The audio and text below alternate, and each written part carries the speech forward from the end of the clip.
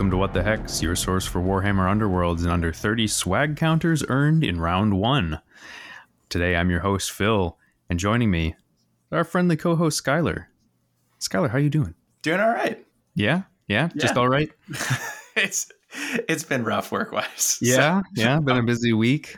Yeah, I'm a little tired. All right. Hey, it's how it goes sometimes. All right, folks. Well, for today's episode, we are going to be talking a little bit about the most recent FAR, specifically some of the changes for Championship, but we're trying to do it in a little bit of a different way. For folks who haven't seen already, the new FAR list had some new beta rules for the Gnarl Spirit Pack and Blackpowder's Buccaneers, so we figured seems like a good setup to have them play each other and see how the changes shook out. So that's what we'll be talking about in this episode. But before we get going, we've got a couple of our normal standard things to cover. Give you a little bit of context for today's episode. We're recording on February the 15th. This episode will be dropping shortly.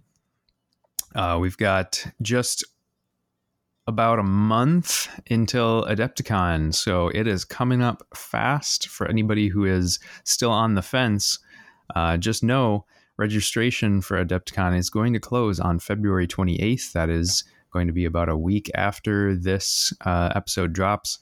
And we'll have plenty of people out there, and we'd love to see you. If you're in the area, it's super easy to just drop in and play some games, look at some games, check some stuff out. And if you're feeling like going the extra mile, fly into the Chicago area and have a good weekend. But otherwise, other community shout outs. Skylar, is there anything in the Underworlds community that you would like people to know about? Yeah, absolutely. So with the Adepticon, real quick, if you are making it out, there are a few of us that will be available for pickup games. So definitely find us on Discord. Let us know that you're there and interested in a game. If we can make it happen within our event schedules, love to have a game with you. But regarding additional shout-outs outside of Adepticon, there is a new blog that has emerged called The Staggerers by Michael K. He's got some information on his blog about the GSP and Hexbane, and I would recommend giving it a go. Yeah, always cool to see somebody new jumping in. Always appreciate everybody's perspectives, different takes on the game. There's so much to digest right now in Underworlds that it's really a embarrassment of riches almost, and the total coverage that you can get. And I think that's good. I think the game needs that new blood. It needs some, that excitement that newer folks can bring by making content. So glad to see somebody else stepping into the ring. In terms of other community shoutouts, I wanted to give Benislav over on Discord for Vassal a bit of a shout out here. He started a blog. It's over on a website called ageoftabletop.com. And he has his first guide up there, and it is a guide to using what is called the Shade Glass app, which is something I had no idea even existed until I saw his article. And it is an app specifically for running tournaments of Warhammer Underworlds and is tailor-made for our game. So go check that out. I haven't actually gotten to try out the app yet, but it looks really nice. So for any of you folks who also run tournaments like we do, probably something to try out. I'm actually kind of excited about that. I think it'll be cool to try something other than Best Coast Pairings, because it struggles sometimes. As anyone who's used it knows. But yeah, so that's our community shout outs for today. Anything going on with you, Skylar, for hobby? What the hex is going on with you? Yeah, so outside of playing the games for today, I had a chance to, so during our league right now, Davey, myself, and a few others have taken on a challenge to like try to get as many unique war bands mixed into the fray as possible over the 8 week league. So it means I'm building Nemesis decks for war bands that I normally wouldn't, and that's really cool. My latest was dubbed Branch and Claw, and so that was a Elthari's Guardians and Tooth and Claw deck, and I really enjoy just when the puzzle is, what 64 cards are you going to throw together, the 2 decks, and then how are you going to trim it down? It creates a very concise puzzle and makes, exploring other picks much more approachable. So as much as I love Championship, I'm enjoying right now playing around with that puzzle and seeing, finding kind of other ways to enjoy the game outside of engaging strictly with Championship, as I tend to do.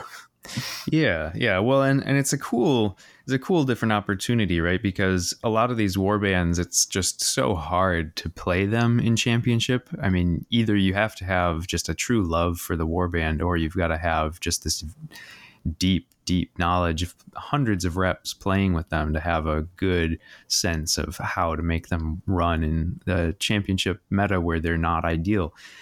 And Nemesis affords you much more leeway, right? And so you get to really, flex into some of these sort of oddball picks that maybe you normally wouldn't, and give them a spin, shake the dust off, if you will, because when's the last time you saw Elthari's Guardians? Me? Actually, never. It was the first time I saw them on the table, either across from me or in my own hands. I suppose having started late enough into Night Vault time that not many people were even running them by the time you guys were starting. So, yep. Yeah, it's a deep cut there. Something cool to see out, though. Always really loved those sculpts, so I appreciate seeing them out, even though it's hard to play the warband now. And let me tell you, that deck was actually good fun within the constraints of Nemesis. I enjoyed it. Nice. In a similar vein, I've actually been playing a lot of Blackpowder's Buccaneers, both for this, but then also just to try them out in Nemesis, see how they go. And it's been a good time. I won't say that they're like my new favorite warband or going to be a new staple for me, but a lot of the beta rule changes make them feel like they've got some gas in the tank, and really been enjoying that. Also have my Seraphon that I continue to use for Nemesis, thinking about running them in Adepticon. So trying to get those reps. They're already painted up too, so it's a plus. Don't have to do the extra work. But that's all that's going on with me. Any final thoughts before we move on to our main topic today? Yeah, so for those who may have caught the cross episode with Battle Mallet, where Brian and I joined them, I mentioned I'm a huge survival horror fan, so I wanted to quickly give a shout out to one of my favorite games of all time, Dead Space. Recently got a remake, and outside of Underworlds and some long hours for work lately, I've been able to steal a few moments and enjoy that, and it has been amazing. As a longtime fan of the series, I highly recommend it. It's phenomenal, and I'm very happy to be here and not now in a divided community for that game. All right, nice. I did not expect a deep cut into survival horror genre, but that is always cool. Without further ado, then, shall we Batrep? Let's do it. All right. So for folks who've listened to these before, you kind of know what we're going to do here. We try to run down the game, just sort of top to bottom, give you an idea of what happened. We're going to try and go a little bit faster today. I will say we tried playing multiple games of this. I played one against Davey, and then we played the game here with Skylar. And both games, being aggro against aggro, tended towards being rather dicey, where a lot of the game was just dice rolls, which, you know, we don't want to dwell on that too much. That's just part of this game. And so we're going to try and just give the blow by blow and get through it quickly so that we can try and give you some of our thoughts about the changes and how they affected the warband. But I think before we actually talk too much about what happened in the game, let's give people a little primer. So you were playing Gnarl Spirit Pack. What was your, just at a very high level, what was your deck? Yeah, so I was going to sit down and build a deck off of Davy's skeleton. So Davy had sat down and played a game with you first. So I wanted to take a look at what he'd built up for the Gnarl Spirit Pack before I went my own route. Well, taking a look at his deck, it actually won me over, and because it was a deck that included a ton of cards that I would not normally include for myself. And I went, you know what? I just want to try this. Yeah. So the overall goal of the deck, it definitely skewed aggro. There was a little bit of surprises in there. So there was Sudden Demise, which, so it's a Daring Delvers deck. So anytime you're running Daring Delvers, you should be thinking about Sudden Demise.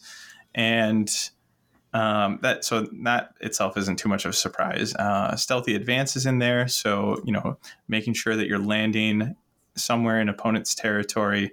But Conquest and Great Gains are also in here. Yeah, I was shocked to see Conquest. Yeah, spoilers. I didn't really like Conquest, but I was curious to see how it would go in here. And I tend to not like to include a third end phase and Great Gains. I kind of think that they'll often cannibalize each other. If they come into the hand together. So I just tend to avoid that. But again, was curious to see how that was going to work here. And then as far as like upgrades and gambits go, some highlights in here. So Grievous Riposte caught my eye. It's a card I've definitely never run before. Play this after a failed range 1 attack action that targets a friendly fighter. If there was 1 or more crits in the defense roll, deal 2 damage to the attacker. I also tend to not play Chaos, so Victory's Reward was an interesting pick. Where you're playing this after a friendly fighter's range 1 or range 2 attack action that takes the target out of action. Pick 1, heal 2 from that friendly fighter, or give that friendly fighter 1 guard token. And although these cards are powerful in their own right, Unfair Fights and Barging Forward have never made it into any of my decks. I haven't really had the Brawlers to support the bonus damage that Barging Forward can offer, which is a scatter of 5, and then you push in, and if the chain ends in interruption, it can be interrupted, but wherever it ends, if you were using a Brawler for that scatter, you can deal 1 damage to 1 enemy fighter adjacent to the chosen fighter. Since I mentioned Unfair Fight, I'll just read that one real quick. Reaction, play this during a friendly fighter's attack action. After the declare attack action step, if that friendly fighter has 1 or more supporting fighters, stagger the target. That attack action has Grievous until it has been resolved. So as soon as I saw Unfair Fight, I knew why it was in here. It's in here because Lupin can support from so far away. Mm-hmm.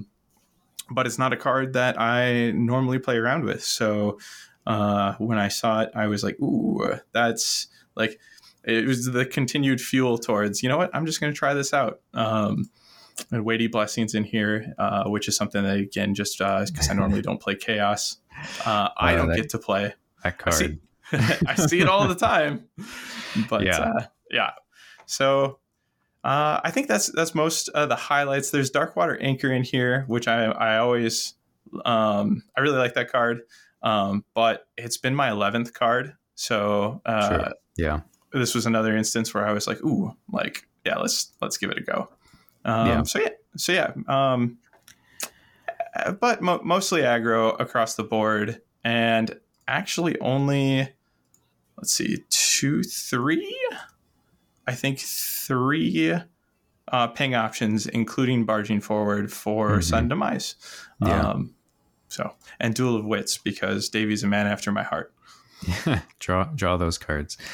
Uh, and so I guess to highlight why we were trying this out is, so the beta rule for Gnarl Spirit Pack is that you will change the struggle ability for each fighter with it, which is all of them, to after this fighter's activation, you can give this fighter one spirit counter. At the start of this fighter's activation, you can remove this fighter's spirit counters.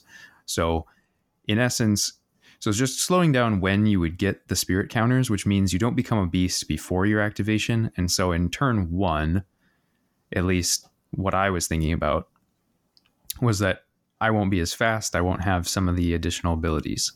How impactful did you think that change was going to be? And we'll come back to how impactful it actually was.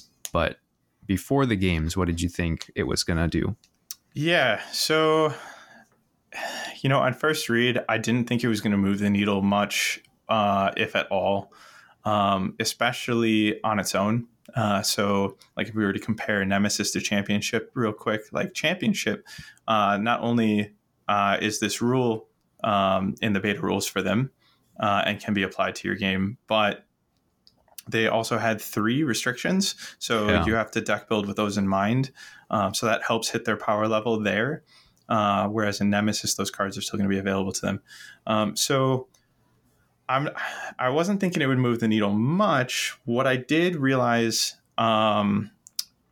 pretty early on was that due to the timing, if you want to inspire somebody in 2 activations, then they're actually not going to see their beast mode benefits. So that's interesting, because that simply wasn't the case before. And I was curious, like, if that would bring about any hard decisions where they might belay that as a result, or slow them down enough. I guess those kind of my first impressions. Yeah.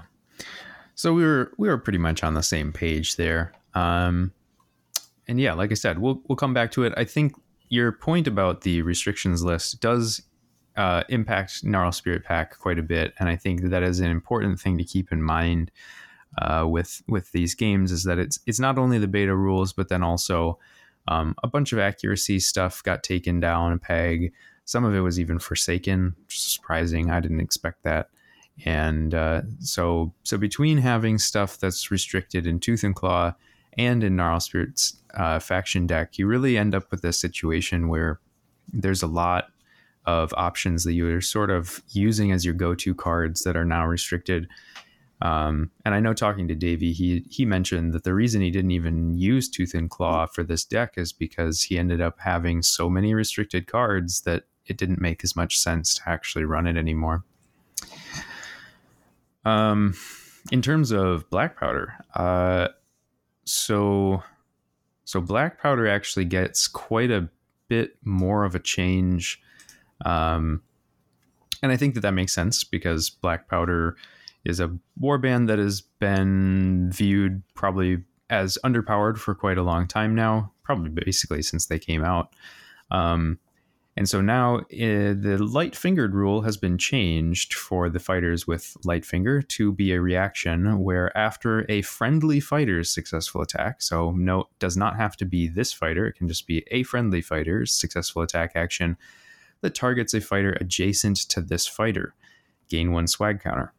In addition, you can pick one of the target's upgrades and break that card.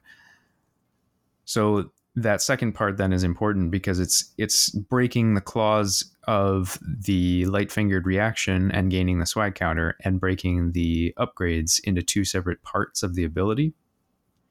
So now you can do light fingered even if your opponent doesn't have an upgrade. So that is a big deal, because that's how your little guys all inspire. You need swag counters to be able to shoot the gun.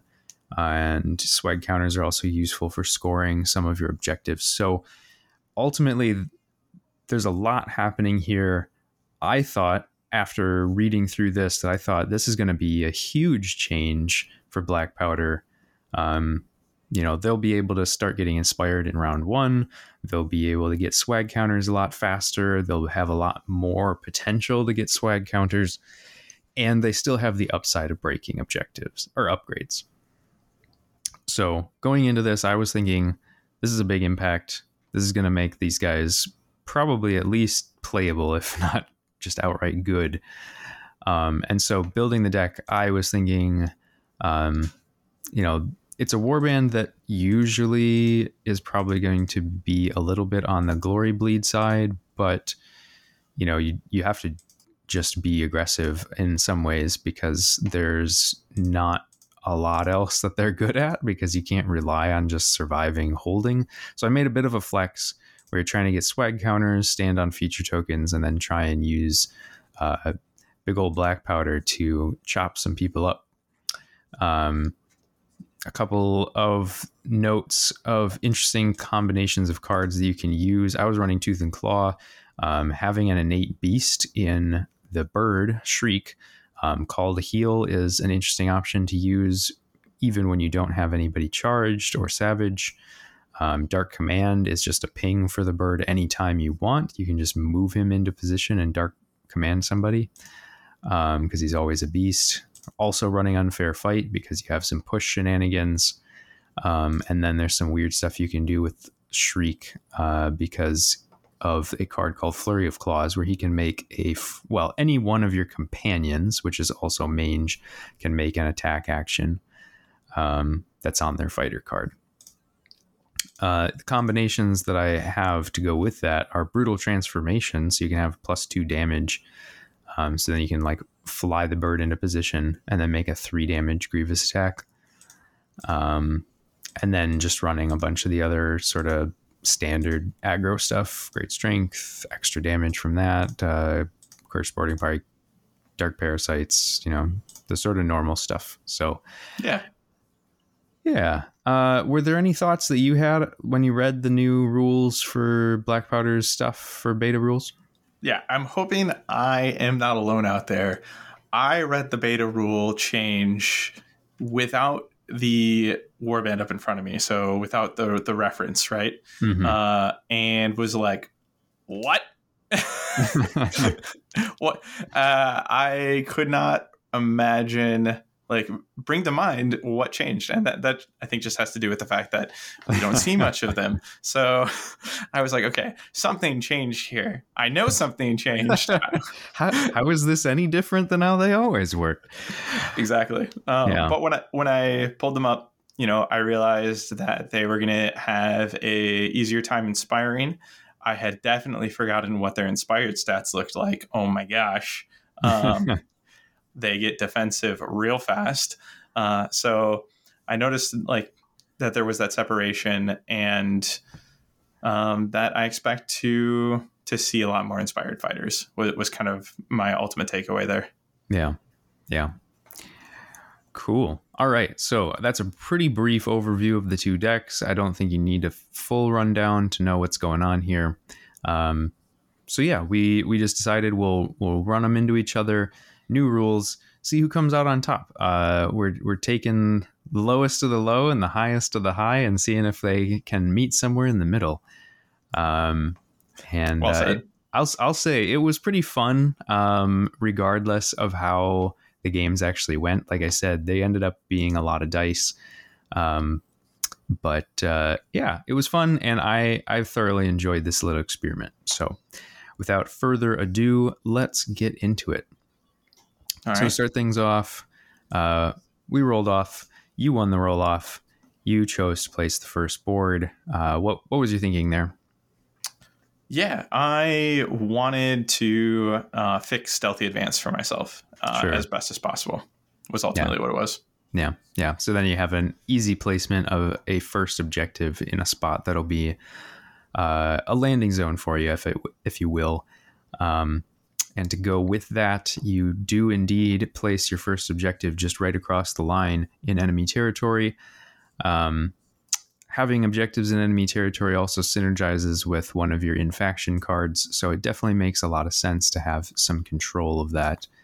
I suppose you probably weren't really concerned with me trying to like offset or longboard you because you're fast and I'm not. Exactly.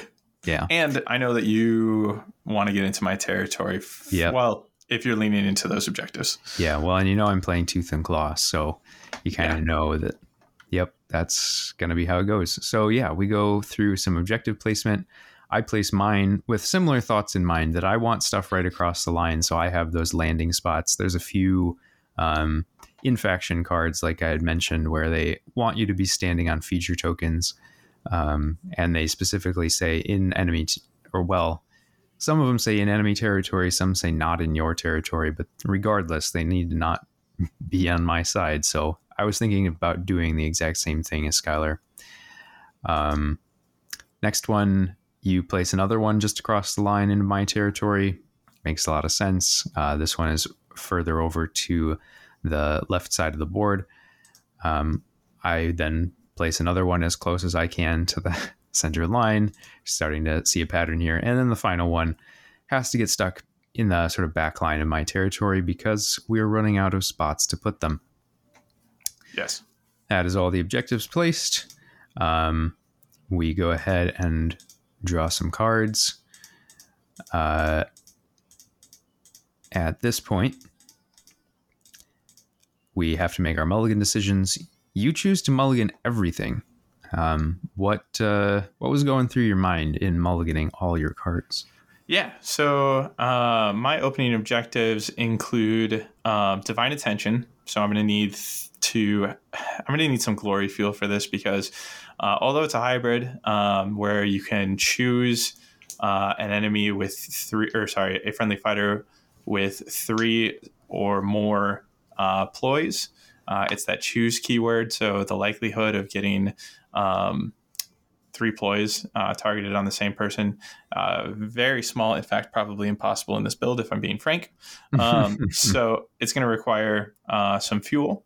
So it's a bad surge to get out of the gate. Yep. I've got Shocking Raid. Score this immediately after your warband's second or subsequent successful attack action in the same round. And although I think that that's probably pretty likely, it's the only surge then that I've got going for myself. And Raise and Pillage. Actually, this is another card earlier that I was mentioning, kind of drew me into playing this deck because it's a 2 glory end phase duel.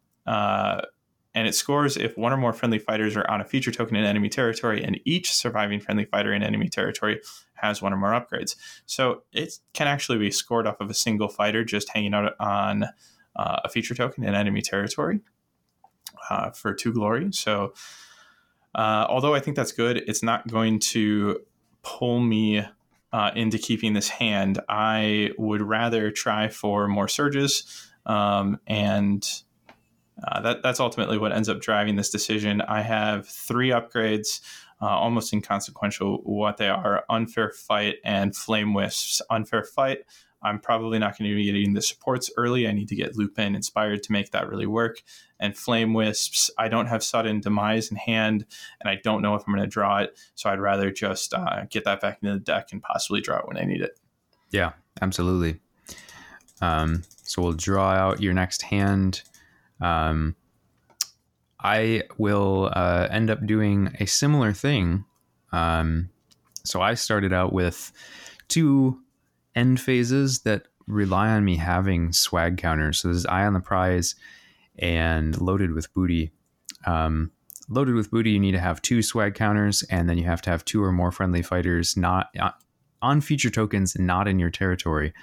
And Eyes on the Prize is just have 3 or more swag counters, but if you score this when you have 6 or more, you get an additional glory point. So it's good in the end game. It is not necessarily great in turn 1. You can score it at least, but it's not really where you want to be, I don't think.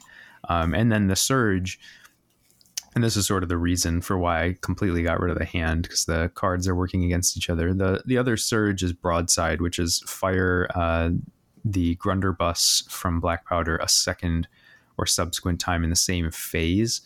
So if I want to be stacking swag counters, I can't be firing his gun. So those are sort of a non-bow if you get them in the same hand. And then I had 4 upgrades and barging forward. So I was definitely thinking, let's try and get some more ploys. Yeah. So with Eyes on the Prize, given the change, do you think it's easier to get to that 6 swag? In the games that I've played, I have only gotten to 6 once. Okay. And that's with like most everything kind of going my way. I still think 6 is probably unlikely to happen. I think it's a win more if you happen to get there, but getting to 3 is fairly trivial if you're not just firing the gun a whole bunch of times. So I feel like a 2 glory end phase that's almost guaranteed is really nice. Got it. I would agree. Yeah. So all right. So let's start with your hand on the redraw. Yeah. What'd you get? Yeah, so after the mulligan, I ended up with the More the Meaner, which is a surge for destruction. You can score this immediately if a friendly fighter makes an attack action with 2 or more supporting fighters. So this is actually something that I like for this warband quite a lot, because when you move either Pegs and KG or Blackpowder, you have a free push with either Shriek or Mange, respectively. And so in 2 activations, you could very easily have somebody with double supports. If you were to bring in one of your fighters to try and make an attack, I then have a pretty easy situation where if you didn't kill that fighter and they were still next to you, that I could pick that up pretty much guaranteed.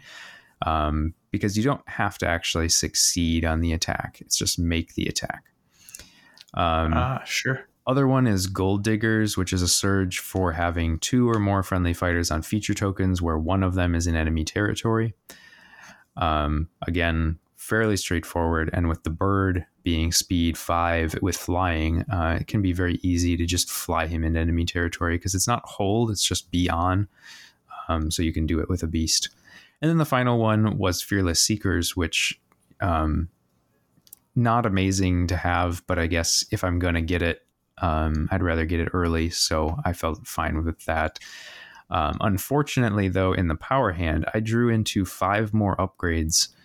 So I was looking pretty bad there. The only one that I really liked seeing in this hand is Troggoth Grease, which just lets you put Mange or one of the minions on guard forever, which is strong on Mange, not so much on the other guys.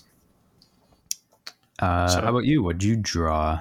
So you're saying you saw 9 out of 10 I did. Upgrades? I saw 9 out of 10 upgrades in my first 10 power cards drawn. You are absolutely correct. That's rough. You'd think that the next 5 cards would all be ploys, right? You'd hope. You would hope. One would hope. All right. What did you mulligan into? Yeah, so I mulligan into Conquest. So I've got a 3rd end phase to start the game off with. So there's going to be that constant pressure to either hold it and reduce my options to 2 for the rest of the game, or do I decide to toss it out and free up that slot? So I've got that going early, and then Stealthy Advance and Sudden Demise make up the other 2 spots. So very happy to see Stealthy Advance. That's going to be a very easy glory because it doesn't need to be a successful attack. So that's pretty guaranteed with the 2 landing spots I've carved out for myself, as well as the fact that you can use like cover or lethals, and those exist here. They do. So Sudden Demise doesn't have any fuel at this point in time outside of Grievous Riposte. Oh, so there's 4 pings in the deck if you count Grievous Riposte. I've got Weighty Blessing as another power card, or Gambit Ploy. But I do have 3 upgrades. Feeling a little happier with the 3 upgrades though, because I'll be able to get one likely after that first activation. So I've got Unfazed, Brute Resilience, which is one of their +1 wounds, and Dark Water Anchor. So pretty solid opening hand for like it's an upgrade from what I'm mulliganed out for sure. Yeah. Yeah. So then we go ahead and we deploy. I end up winning the roll off. I have you start. Fairly basic setup here. You've got Kira and Goral in the front, Lupin and Sarkar a bit further back. I don't think there's a whole lot to say about that. It makes a lot of sense, but if you've got any particular thoughts that you wanted to share, go ahead. Lupin and Kira are hiding from Blackpowder. That's about all there is to that. Makes sense. And then, speaking of, on my side, Blackpowder is right at the front, which makes sense. He's got Goral in range of his gun to start, and in position to be able to charge on a couple different options, given his range 2 cutlass. I've got Pegs, Mange, Shriek, and KG all kind of hiding behind him, with Shriek and Mange sort of in the middle of the board. Pegs is kind of having to be the sacrificial lamb here, and then KG, because of his range attack, can be even further back and try and not die immediately to Goral's hammer or Kira's axes. And that sets the stage. We are ready to get going here for the first round. We roll off. I sneak it in with a single. Yeah. Because you had the extra crit. Yep. So, the inherent crit. So you're starting things off. What are you choosing to do here? Yeah, so right now, if this was pre-rules, or like the beta rules, then I could activate Kira immediately and run her in versus... so we've got Pegs in between my choice of Blackpowder or Mange, with a landing spot accommodating either choice there. And this, which is why... you like that probably affected your placement. You weren't as worried about Akira. Yeah, I'm not getting scythed before I can move somebody. Yep, exactly. Well, I want to put the pressure on you. I want to force Pegs to move. So I actually spend my first turn putting Kira on guard, simply so that after that activation, I'll get the choice to give her the spirit counter and turn her into a beast. So then, going into my a subsequent turn, I'll have either a feature token next to Blackpowder to land on, or a cover token next to Mange to land on, getting me stealthy advance. And if you don't move Pegs, if you decide that you have something else more pressing, I'll get a scything opportunity as well. Yeah. A bit of a surprise move from my side until you decided to play your power cards. What did you play in the power step? To follow that up, I tossed Weighty Blessing out on Kira. Yeah. So now, two black on guard is always good, right? Yep. And I think without Weighty Blessing in hand, I think you're right. I don't make that play. But because of Blackpowder's current position, if I go on guard, he might decide, I'll take my chance and come in and try to cut her down for 3 damage. Yep. Yeah. So that is certainly not what I was expecting. Highly unfortunate, because I was hoping to put some damage on her early while she was still easy to hit. I don't have anything I can play in the power step, obviously, because I have no ploys. So I go into my first activation. I just decide I need to get Pegs moved. So I send him in, and I know I want to be on 2 feature tokens. So I decide I'll just charge him onto the objective right next to Kira and try and just hit and inspire Pegs. It's a long shot, but he doesn't really have any better options. And if I leave him where he is and do something with Blackpowder, you can come in and scything the next turn. So I do that. I go for it. I whiff, and nothing happens. So he is just in there, and I'm hoping that you decide for some reason that you would leave him alone so that he can just hang out on that objective for me. You do not play any power cards. What is your next activation? My next activation is capitalizing on Mange's current position before he moves away. So I do run down and grab the cover there, scoring myself stealthy advance regardless of how this attack goes, and hopefully killing a monkey before he gets a chance to inspire. I Yeah. also roll a major whiff here on 4 dice, 0 successes. Yeah, nothing. Yep. I do manage to roll the success, but I didn't even need it. So pretty nice. Going into Yeah. power step, as you say, you score your objective. Anytime you can make a play with a consolation prize, Yeah, it always feels good. absolutely. And so then you pass in the power step. So you have the glory, but you decide not to use it yet, which Yeah. suggests to me that you maybe have offensive upgrades. What did you draw into after you scored? So I immediately regretted my placement with Kira because I drew into Raise and Pillage. So what that now means for me is that that one glory isn't going to go far enough because she's not on a feature token. Yep. So if I want to score Raise and Pillage, I'm going to have to bring in a second fighter into your territory, specifically onto a feature token, and I'm going to have to use my glory carefully here to make sure I can get upgrades down on anybody there.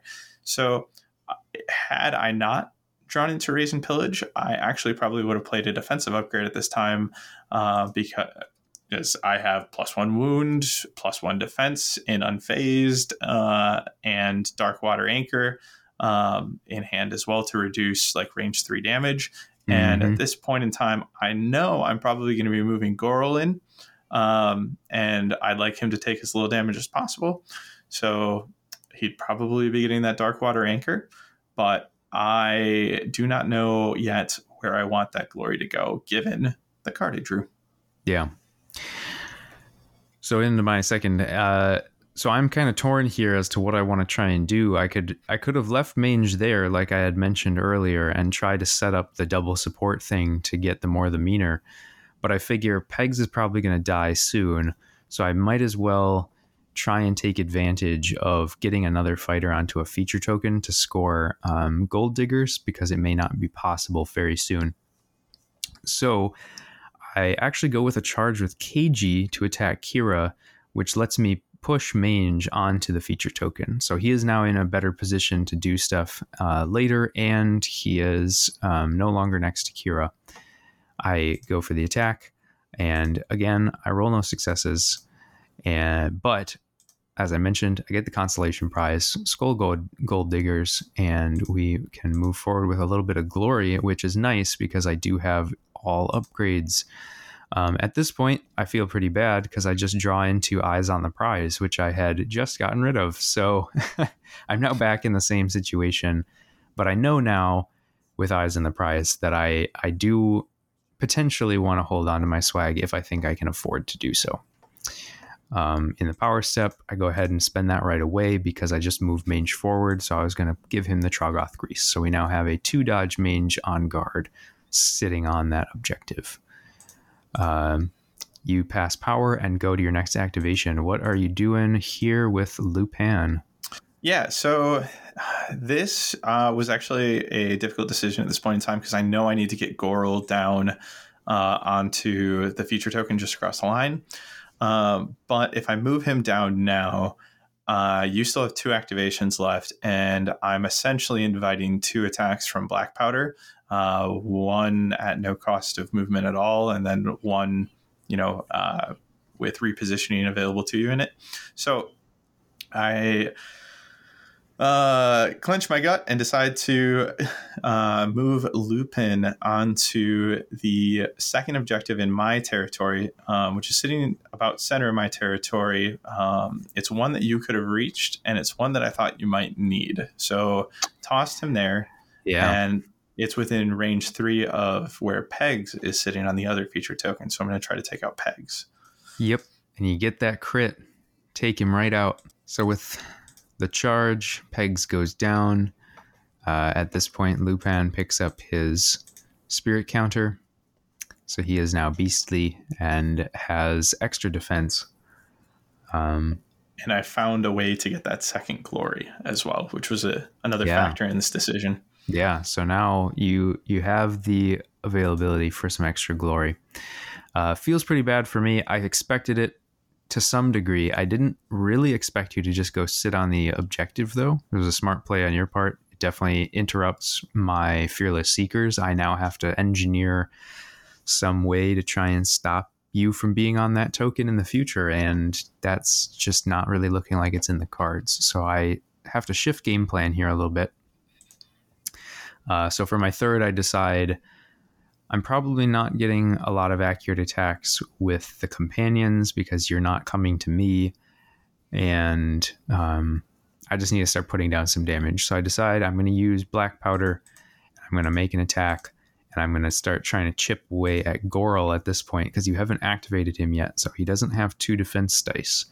So I do go ahead and roll a crit with the gun, take 2 damage off of Goral. Feels pretty decent. I drive him further away because he is slow.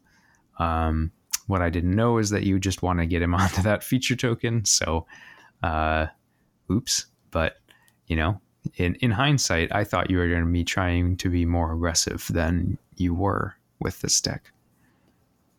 Yeah, makes sense. It feels so weird having not activated Goral 3 turns into the game and yeah, double defense. Yeah. So you go to your final, and you finally do activate Goral. Yep, and get him down onto the objective I need him to be on. So no attack of opportunity there, based on my range 1 limitation.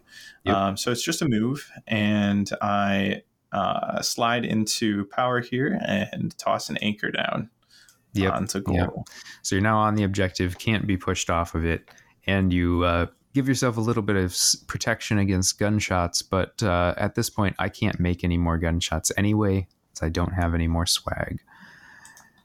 You then go ahead and play another upgrade. What you throwing down here? Yeah, so I can either throw it on unfazed or my +1 wounds here, and I go for the +1 wounds on Kira. I was definitely between unfazed because both Goral and her can benefit from the Brawler ruling on it. Yep. But with her 3 health, I don't know your deck. I know that Gorlock hasn't moved yet, and he could come in and get a lucky 3 damage slice down on me with that cutlass, and I would like to survive that. So yeah, go for the +1 wound. Something notable with you too is unfazed doesn't work quite as well because a lot of your fighters have ranged attacks. Well, I suppose it's about only the half. 2 fighters. Yeah, 2 of 5. Yeah, it feels like more. Yeah, it's. I mean, Blackpowder is so integral that it matters a lot. But no, both the animals are range 1. Pegs is range 1, although he's dead at this point, and KG is range 3, but KG doesn't do a lot. So yeah. I guess the ranged attacks are more often on my mind than the melee ones there. Yeah, well, the big ogre tends to draw people's attention. I will say that this basically at this point, Kira's on multiple defense dice, 4 wounds. I am pretty much thinking I should try, unless I can kill her in 1 hit, I should probably just leave her alone. It's going to be difficult to put the damage down. But at this point, really, all my targets are hard to hit. So things are starting to look bad. I don't have good setup for attacks. But as you mentioned, there's the chance to get in with Blackpowder and knock somebody out because Goral has 2 wounds, Lupin has 3. So we go to my final activation here. I do a charge with Blackpowder across the line into your territory where I'm in reach of both Goral and Lupin, setting up for the future. In case I land the hit and get the kill, I then, at the start of the next turn, could have reach to somebody else. So as part of moving Blackpowder, I can push Shriek. So I push Shriek into supporting position against Goral. And I figure with 2 smash with single supports against your 2 block, it's not horrible odds to try and get this hit in. So I figure I'll take it now. I managed to roll a smash and a crit, and you managed to roll a block and a crit. So feeling very deflated about that. Yeah, I saw that crit success and went, "Oh no, that Yeah. was going to be raise and pillage." My high defense Goral unit. So I thought that was going in, but Yep. we matched dice. Yeah. So as you can kind of guess, this is sort of the start of some of the diciness that we had mentioned earlier. At this point, I can't do anything else. So we go to your scoring. You do manage, as you've been mentioning, you get your raise and pillage because you've got one fighter on a feature token who has an upgrade. So there's 2 glory there. Throwing out some upgrades, unfazed goes on to Goral. So now he's got 3 defense dice. Feels real rough for me. And you draw back up. What do you draw into? Yeah, I was happy I didn't toss unfazed down earlier. That I was mindful of the fact, Kira's already on 2 shields. She could use the extra health instead, because now, since Shriek is adjacent to Goral, it doesn't matter who the attack comes from. He's going to get that +1 defense. So that felt good.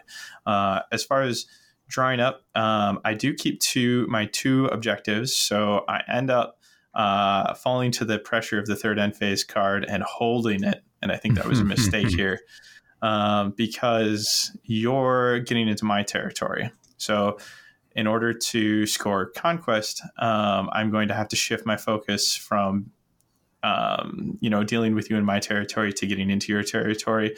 Not necessarily now, but eventually. And I would have rather have discarded it and had more options in the moment. Yep. Especially since I was keeping Sudden Demise alongside it. So I draw Divine Attention. I feel pretty good about that. I'm going to have 1 glory going into the round, and I have drawn a nice power suite. I've got Dual Wits, Center of Attention. I held Grievous Riposte just for the off chance that it lands me Sudden Demise.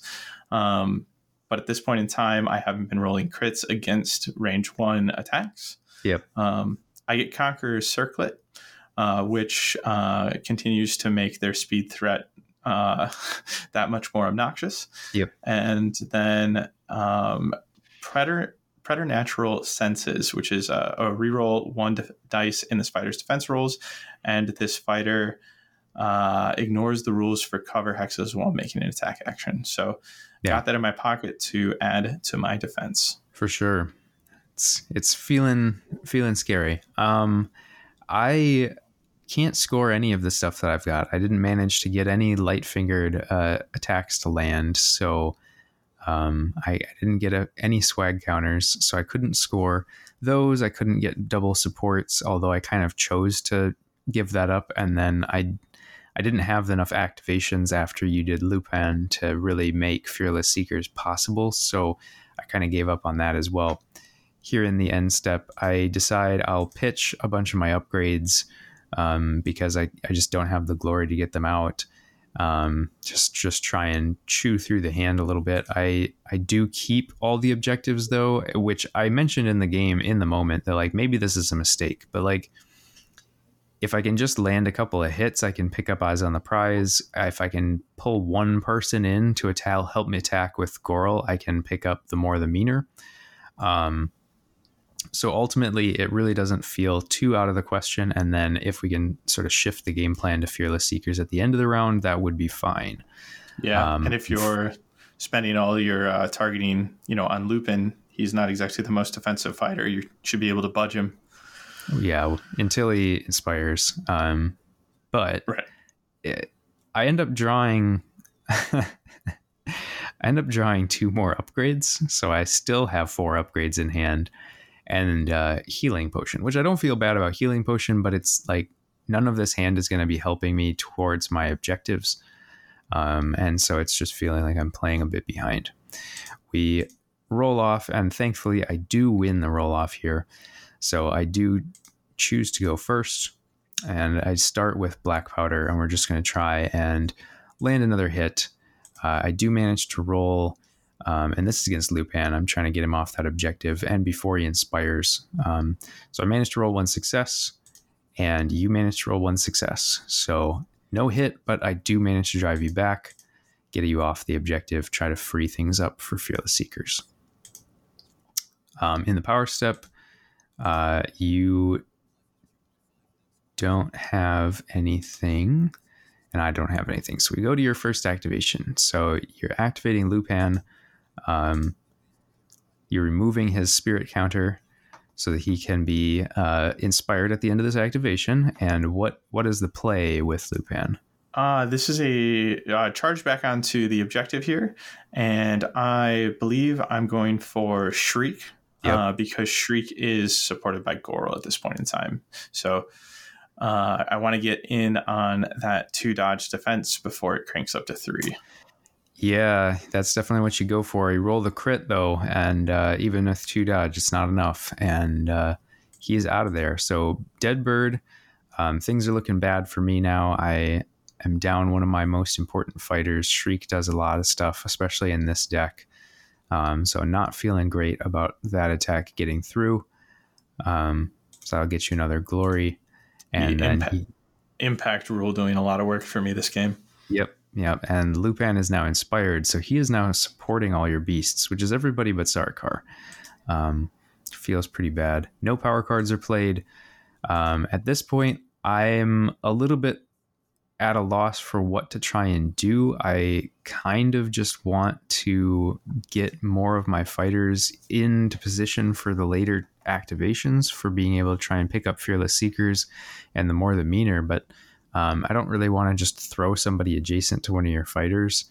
But, I figure Glory is going to help me get these upgrades out, which should help me, work through some of your stats. So I'm going with KG here, engineering an attack with KG where I can then push Mange into support with Lupin.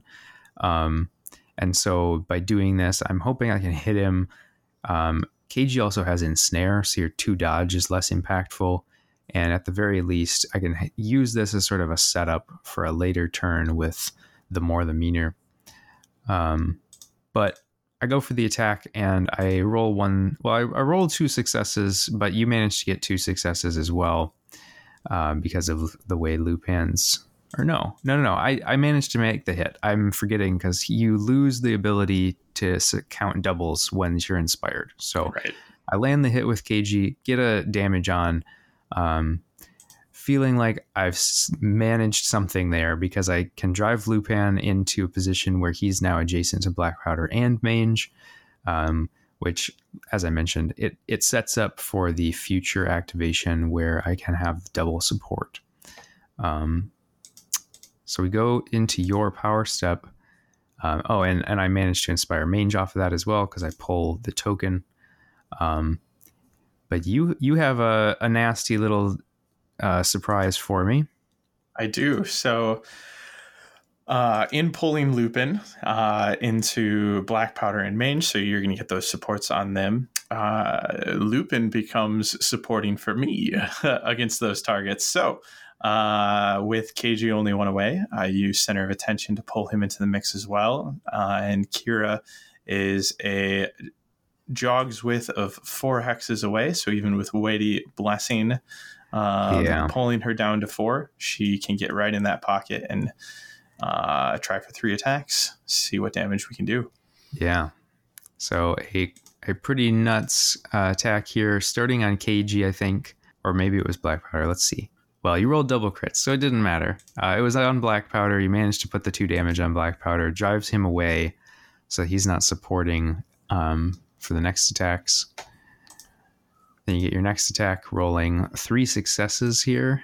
So if I recall correctly, this is on KG, and I was simply picking my targets here based on defense values, and so I could push the weakest defenses out to try to land the bigger attacks later. So I don't get the damage down on Mange here, right?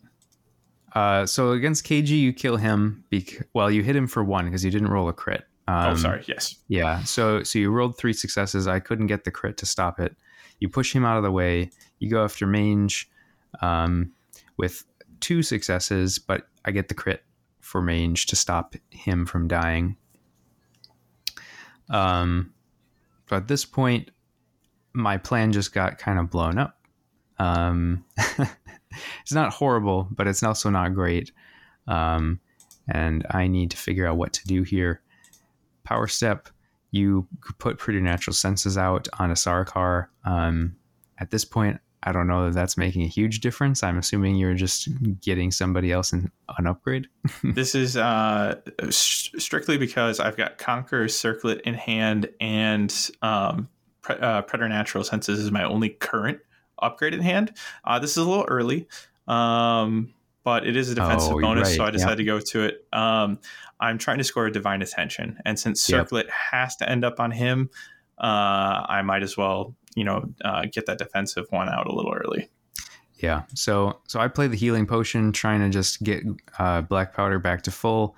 I do not manage to heal all of it. I just get a dodge, so I just heal one. It still helps, but you duel a wits off of it, so you get some extra fuel from doing that. And I'm hoping to draw just one upgrade here, and I do. I grab Envenom Spurs, and really it could have been any upgrade, and I would have been happy to see it, and Barging Forward, which is perfect for this moment. Yep. So KG is not long for this world. Barging Forward comes out, scattering with hammer towards KG, and managed to roll 3 hammers. So KG is Dunsky's. He gets bumped, takes the damage. At this point, you score the sudden demise, so it becomes a 3 glory kill with Barging Forward on KG. Yeah, I never thought to use Barging Forward in combination with Sudden Demise before this game, and it felt gross. Yeah.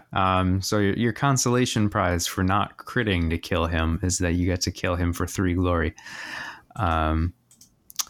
Yeah. Seems good. So now you've got all the glory. You've got your upgrades. You dump them out, and you manage to pick up your Divine Attention as well. So a huge activation here. Some nice action from Kira, which we come to expect, but also pretty unfortunate for me, getting hit multiple times and then losing a fighter to a power card. At this point, I'm feeling the pressure because I have not really scored anything, and I've got 2 fighters left to try and do anything with. And the score is currently 9 glory to 1. So I'm feeling pretty safe with my lead at this point. Yep. Yeah, I've managed to land 2 attacks, one of which was from KG. So I really haven't done much with my attacks. The ones that I've gotten through have been fairly minor, just sort of as like setup attacks instead of kills, which is not ever where you want to be. So we go into my next activation. I don't really have a strong play for what I want to do here. With killing KG, the more the meaner is out of the question. It's just not possible to be scored. I could have kept Mange in there to try and somehow picked up 3 of the swag counters, but it felt unlikely, and I figured you were probably going to try and kill Mange fairly soon.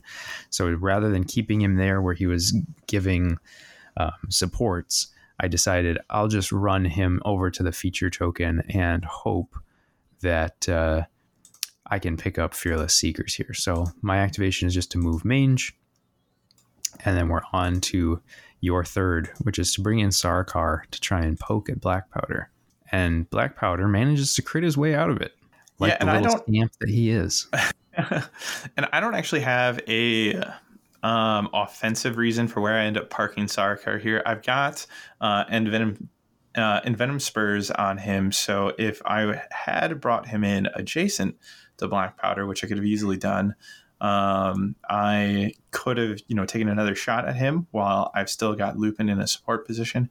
I was playing it cautious, which I think is kind of the mistake here. Not that that's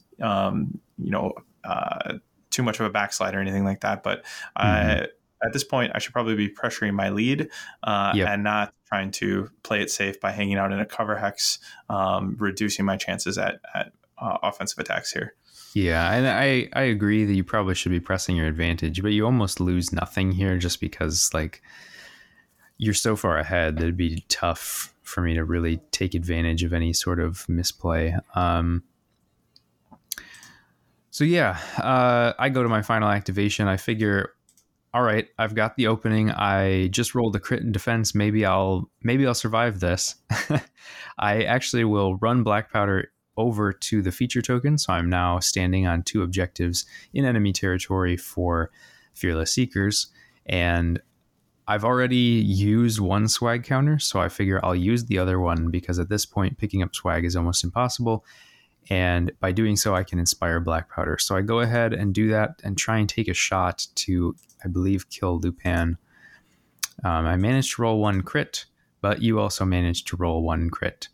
So nothing doing. I do take the consolation prize of pushing Lupin into a lethal, but 1 more damage on Lupin really doesn't do anything for me. But I figure at this point, I'll take what I can get. So at this point in time, I do not know that you are completely upgrade clogged. So yeah. I am worried about Dark Command immediately following up off of Sarakar's position, given that he's charged. Yep. And that you just, handed him Lupin on a platter. I'm like, oh no, I've got, 2 Savage Fighters next to each other. No. And so it's like every time I passed power to you, I was just like, what gambit's about to come out? The whole game. Surprise. None. There are none. Yeah. Highly unfortunate. Indeed. So we go to your final activation here. You've got 1 fighter that you can activate, which we actually had a kind of a funny back and forth before this activation because we were kind of talking through your options. And it's like, well, all your fighters are charged. You've got 1 choice. Yep. So Goral's coming in. He's going to bring down the hammer. And so he's trying to take out Blackpowder. Rolls 2 successes. I roll no successes. So 3 damage is coming in. Blackpowder's not dead, but he's hurting. And unfortunately, you do choose to drive him back, which, of course, bricks my objectives. I will score nothing in this round. I was scoring first. We didn't play any power cards, so I ended up just ditching everything because it was basically unscorable at this point, and the likelihood of having 2 fighters left after that activation to score Fearless Seekers felt almost impossible. And then I go ahead and I ditch 2 of the 4 upgrades that I had because I figured I could use some accuracy and some survivability so I can hold on to Great Fortitude, and I had Honed Instincts I could put on Mange, but in hindsight maybe I should have ditched all of them. And then I drew back up. And then for your scoring, what do you manage here? I do not score anything here. I've got 2 oaths in my hand. 1 that's a surge so the Oath of Slaughter, which wants to see me either take down a large fighter or a second or subsequent enemy fighter in the same phase. Yep. And then Oath of Fortitude. There are 3 or more surviving friendly fighters.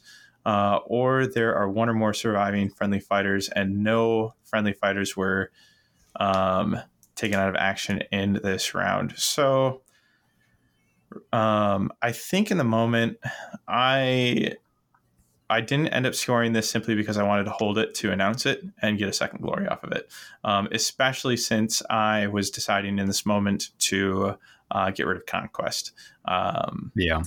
So I didn't want to lean into Conquest. I kind of wanted to stay on my side of the map and try to pressure Blackpowder and Mange and kind of continue to prevent you from scoring, try to get the big guy down and get 2 glory for his kill. So I'm abandoning Conquest, and I'm absolutely not going to forget to announce Oath of Fortitude here in a moment. Oh, not at all. So draw back up.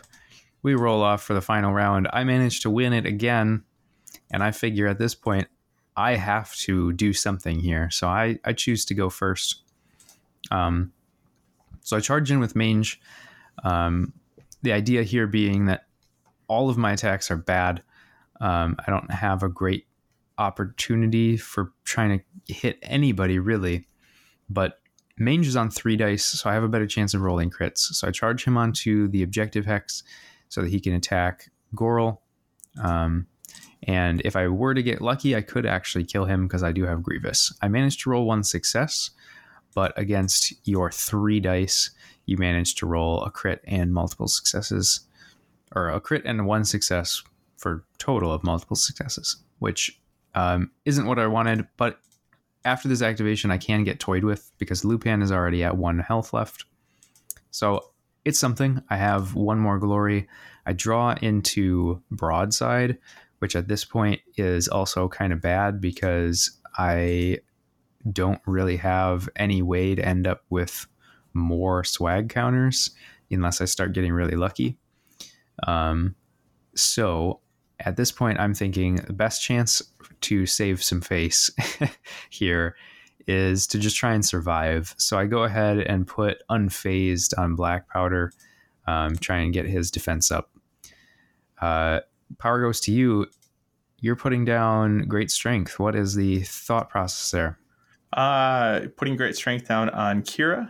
She can run at Mange and Blackpowder once again for a scything attack. And with that Great Strength, it means I'm not going to need that crit if I can get through to kill Mange. Absolutely.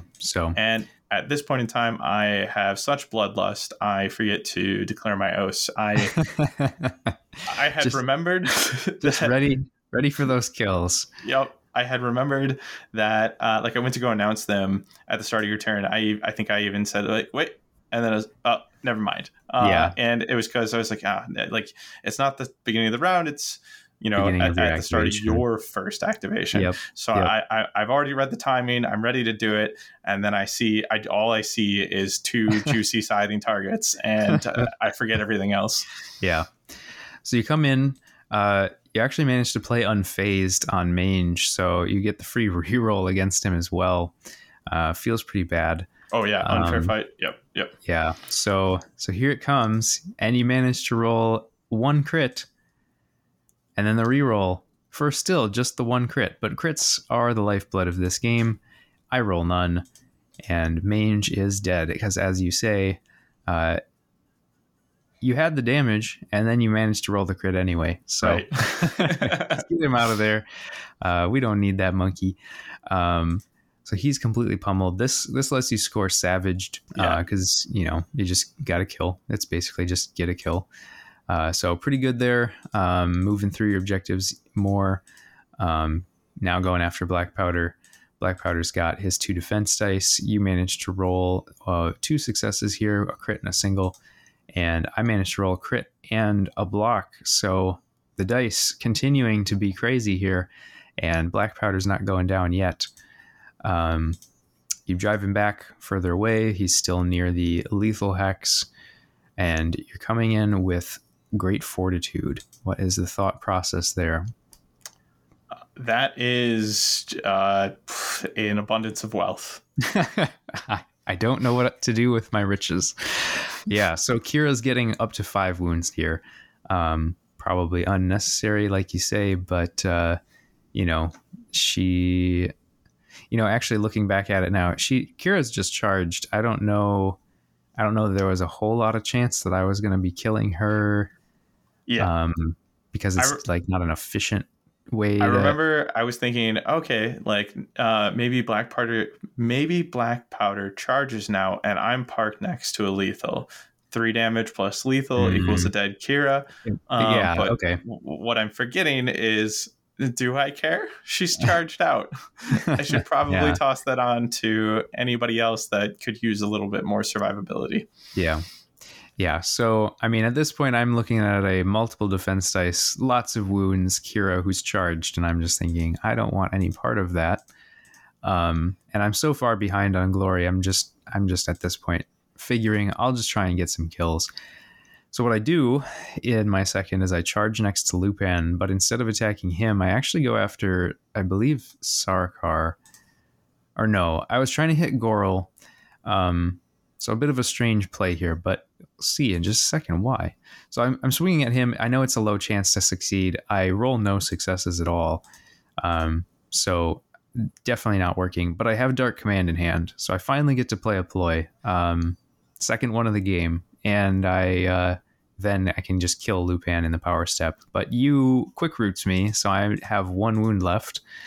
So feeling bad, because I know you're running pings and I'm running pings. Lupin going down to Dark Command. I felt it earlier, like it rippled back in time and told me this is how he'll die. Yeah. So since you put Blackpowder to 1 wound, I was figuring, okay, maybe you have a follow-up. I'll put Great Fortitude on him, so he's a little harder to hit here.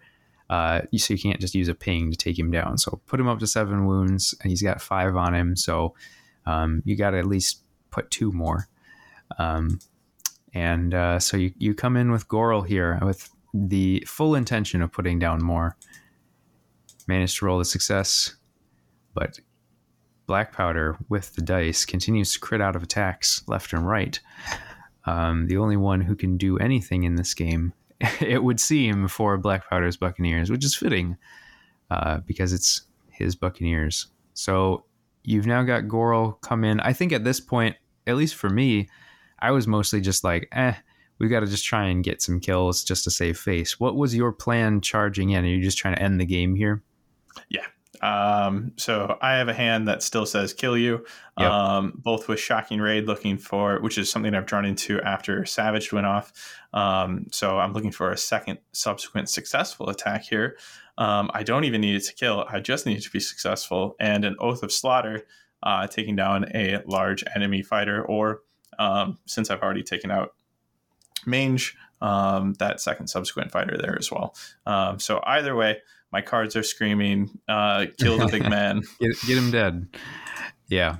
So you charged in, don't hit. I decide to turn around and swing back because at this point, the only way I'm getting a kill pretty much is I'd either have to put 2 hits on either of your other fighters, or I could maybe get lucky and kill Goral. So that's what I'm planning to try and do. You do manage to crit out of it, though. So we go to your third after Blackpowder fails to connect again. Sarkar comes in, charging into a position where you can use your Envenom Spurs. You've got multiple chances here to put damage down that you need, and we'll see you roll a success on your first attack, but I will continue to roll crits, thinking maybe, starting to have the glimmer of hope that maybe Blackpowder just won't die here because he just is too stubborn. I believe that there is a ship nearby and you have excellent cannon support. So then you come in with the Envenom Spurs. You manage to get a support for a success here. And I managed to get 2 successes. So it's continuing to not go down. Blackpowder is still kicking here. Blackpowder gets 1 final attempt. And he does manage to make a hit. So 2 dice looking for hammers against Goral. Goral rolls 3 dice and goes down. Finally got him. Saved face here. Managed to pick up my 4th glory for the game.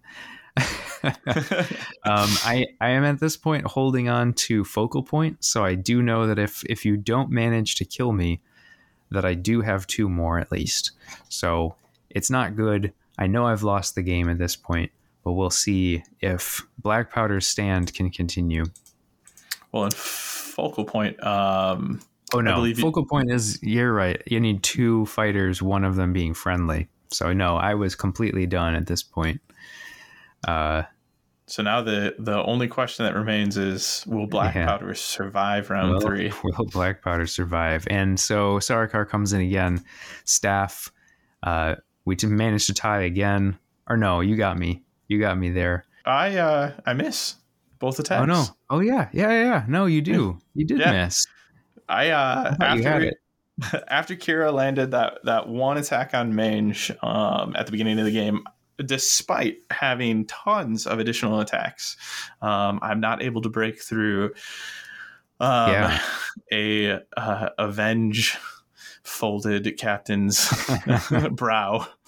Yeah, it was not happening. There's a game of like really weird dice where it was just like I couldn't land anything early, you couldn't land anything late, I had weird cards. It was just an all-around weird game.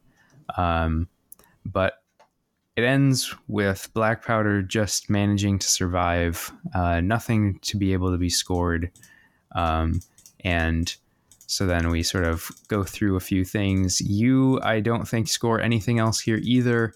So the game ends at 10-4, which is a very low scoring game for double aggro, especially with Gnarl Spirit Pack. I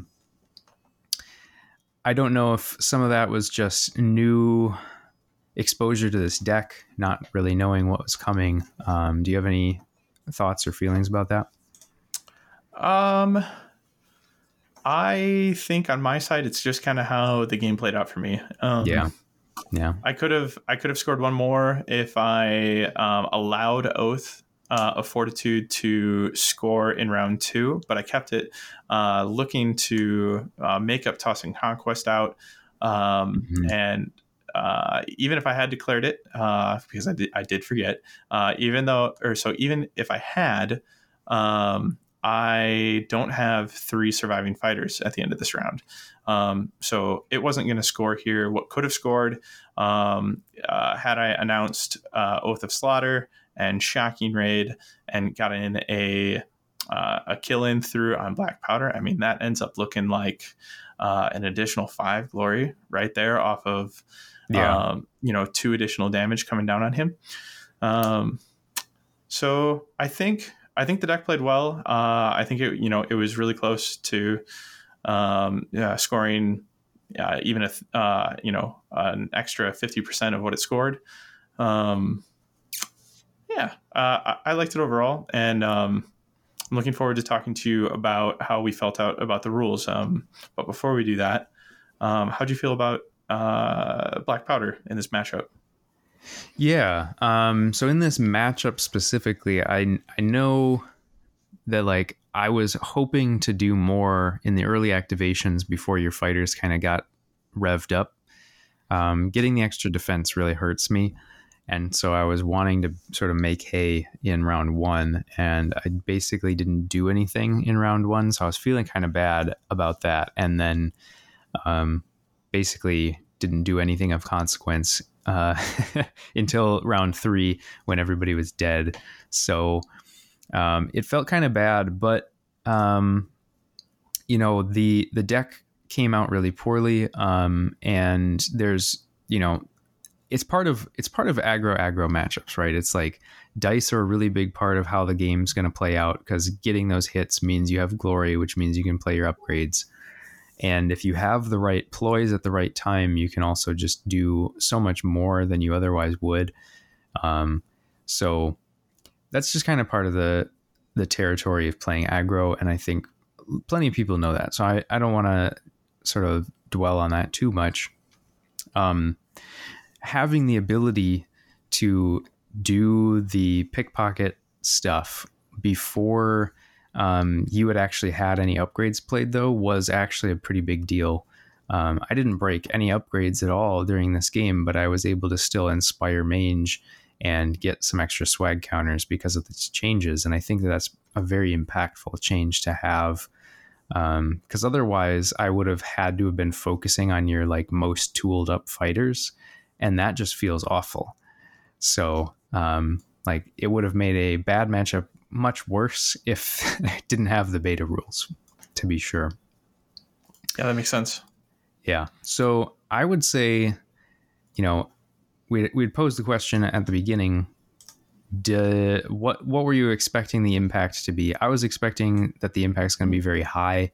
I figured I'd get more swag counters. I'd be able to, be inspiring fighters all over the place. But this game, unlike the other one that I played against Davey and some of the other Nemesis games that I played, sort of highlights how reliant Blackpowder still is on landing attacks, even with these changes. And if you don't land those attacks early, even with the changes, you're still not inspiring your fighters, and you're still not getting swag counters. And if you're not getting swag counters, you can't fire the gun.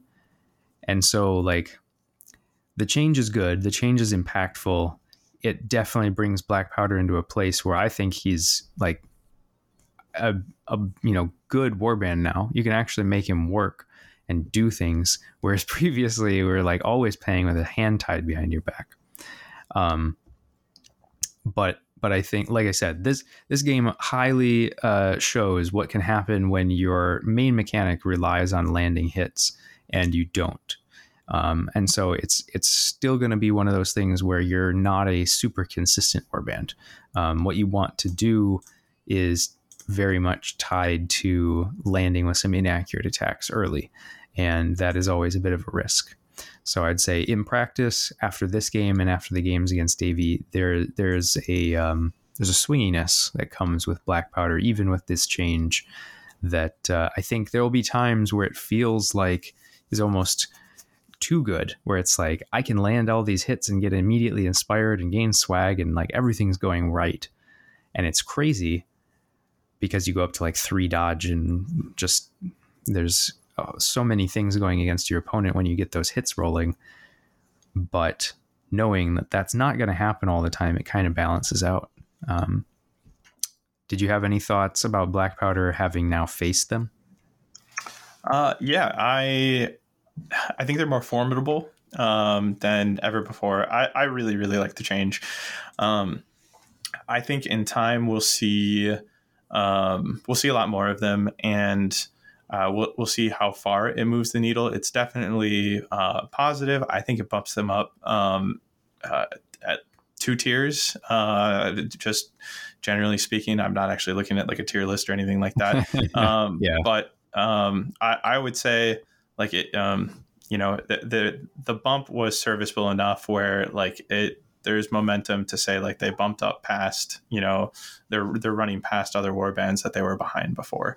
And then one thing that always sits in the back of my mind is, whether 1 shield defense is enough for Blackpowder. And, it might be. In Championship, you can tool them up. So you had Unfazed to help there. And then in Nemesis, he's got so much health. And you could go this way in Championship too, because you could just lean into health upgrades or heal upgrades. Like there's enough health there where you really don't ever have to worry about getting burst down too quickly.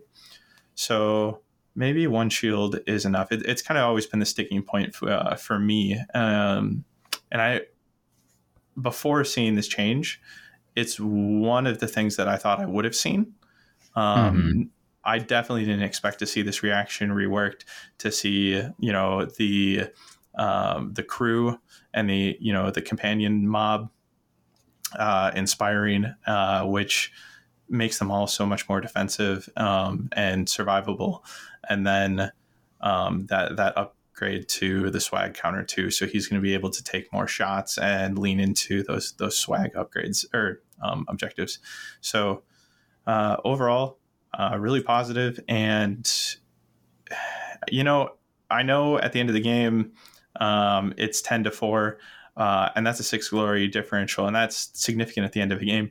But I never felt like you were completely out of the game. Like if I froze up and you got a chance at momentum, like I was nervous of that, and that's not something I've felt against Blackpowder before. Yeah. If he lands some more of those hits with the cutlass, I think there's an opportunity that he could turn things around a little bit. Not knowing what my hands were, you probably didn't realize how far out of it I was. Right. But yes, I can see where on the other side of it, it's like, oh man, he could still claw his way back into this. So exactly. Yeah. And I feel some of the other games I've played with him, it has felt more like, I'm never completely out unless I've lost both the companions. I think they're actually more important than anybody else in the warband. I mean, maybe Blackpowder is more important, but the companions can do so much work by themselves that I almost feel like they can actually pull the weight if you lose Blackpowder better than Blackpowder can if you lose them. But that's been my experience in Nemesis. I haven't played him enough in Championship to know how that feels. Sure. But yeah, let's shift gears then. Let's talk about Gnarl Spirit Pack. I don't know that there's actually as much to say here. What was your thought in practice? How did the change affect your game? So I had recently just played against them Brian was running them Nemesis style in our tournament, and it was because he had challenged me, and he really wanted the momentum of a challenge in our, or not tournament, sorry, in our league. So if you win a challenge game, it essentially offsets 2 losses. It you're never truly out if you still have challenges at your disposal. So he was like, I'm coming in with the toughest guns. I'm bringing Gnarl Spirit Pack against you. It's like, oh boy. Well, for our league, when we saw the beta rules go live, we adopt them wholeheartedly. Right away, he knew that he would be playing with that, and I was really curious then to see if it would move the needle. So that being said, in that game, I was delighted to see them slower at the beginning across the table from me. They still demolished me in that game. I was bringing my Mad Mob Fearsome Fortress deck, which I have dubbed Head Crackers, Fort Crackers. But regardless of getting demolished, I was happy to see the slowdown early, and I felt it on this side as well. It creates more interesting choice, like in the fact that like I wanted to go for that scything pressure, right? Well, that was going to cost me another activation to go for that scything pressure. In tandem with the restrictions in Championship, I'm really curious to see the total impact. In Nemesis, I don't think it does enough, personally. And one thing I wanted to kind of segue into as well is beta rules in general.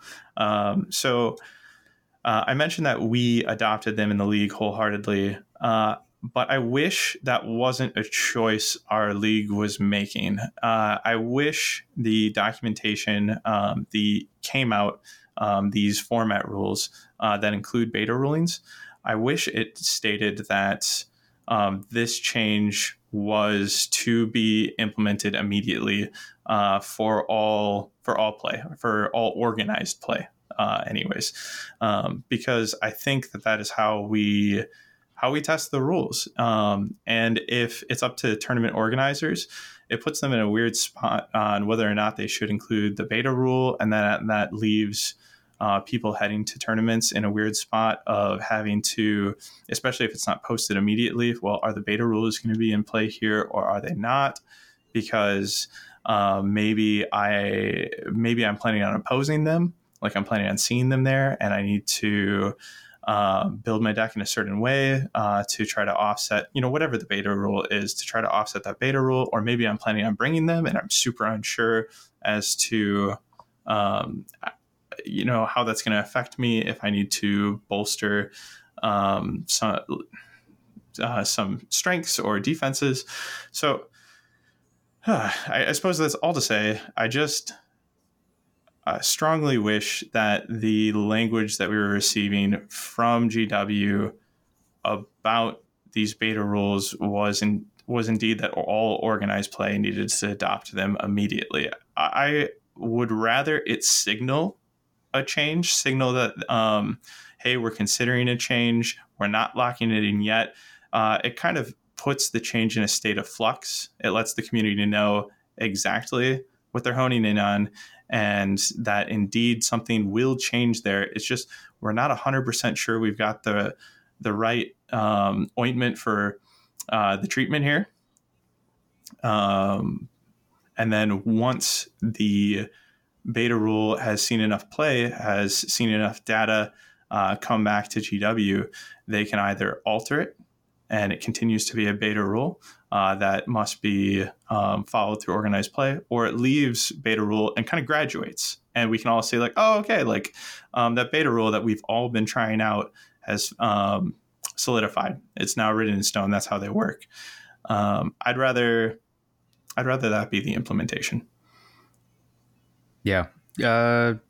Completely agree. Couldn't say it any better. I think we definitely, if they're going to have experimental rules, we have to play with them so that we can know whether they work or not. And So yeah, I highly encourage everyone to use them. I agree that it would be nice if they were mandatory to be tried out, but at least in tournament settings. But as it stands, for anybody who is even considering them, give them a try so that you know what it feels like. And if you know, like, no, it's not enough, or yes, I think this is a good move.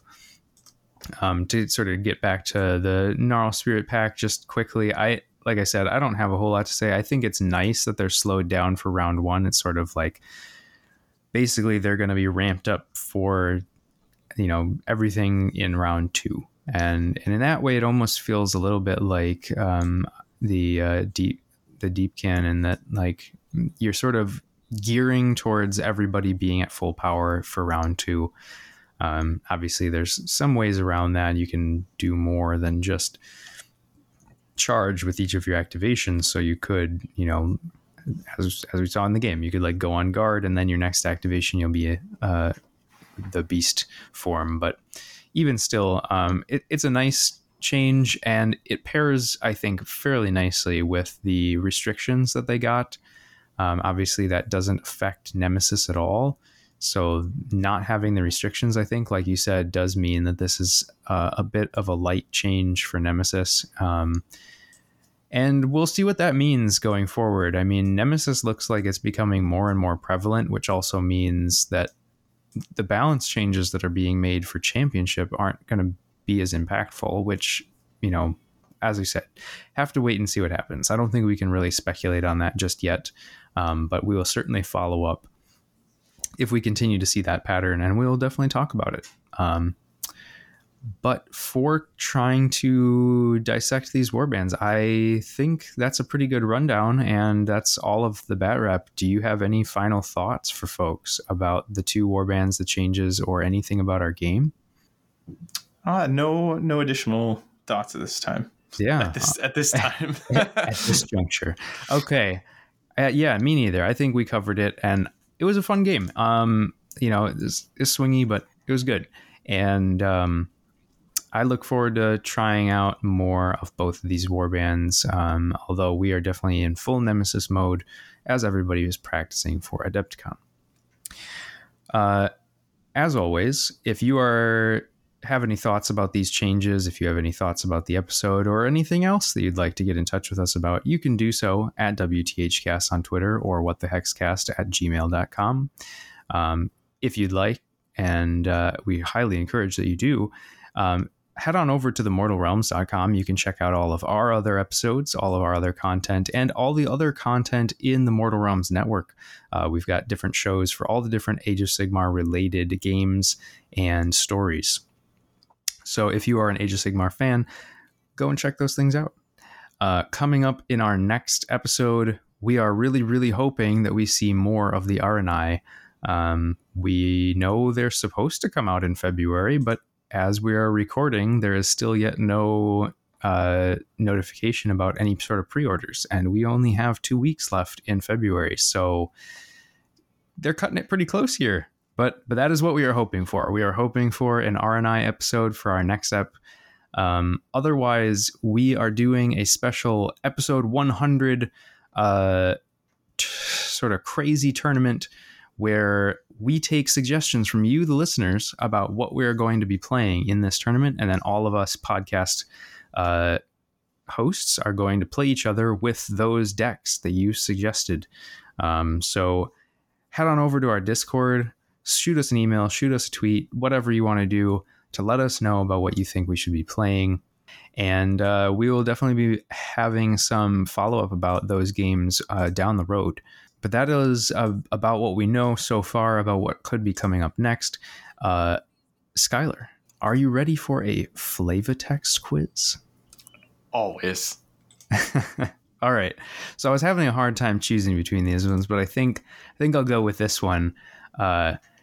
There I was, surrounded by Sigmar's do-gooders. There I was, surrounded by Sigmar's do-gooders. Okay, so it feels like Blackpowder is at a pub telling a story. Oh. Does he has an objective That has to do with stories like tales. The Yep, bold tales. that's Bold Tales. You got it. Yes. Good job. Good job. Yeah, I felt like a bold tale would be appropriate for this fight that we just had. I like it. Good job. And then to close things out for folks, we have a recommended listening for you. I'm going to be recommending Change on the Rise because we are discussing the FAR and all of the wide-reaching changes of these beta rules. This is by Avi Kaplan. You can go check him out on pretty much all streaming platforms. Yeah, I think it's a good one to go check out. For What the Hex, I've been Phil. And I've been Skylar.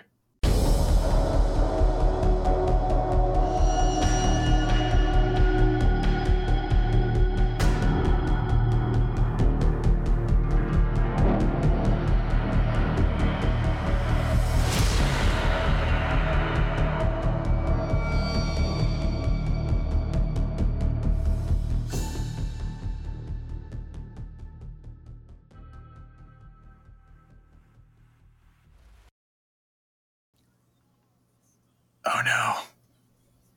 I've forgotten their name in this very moment.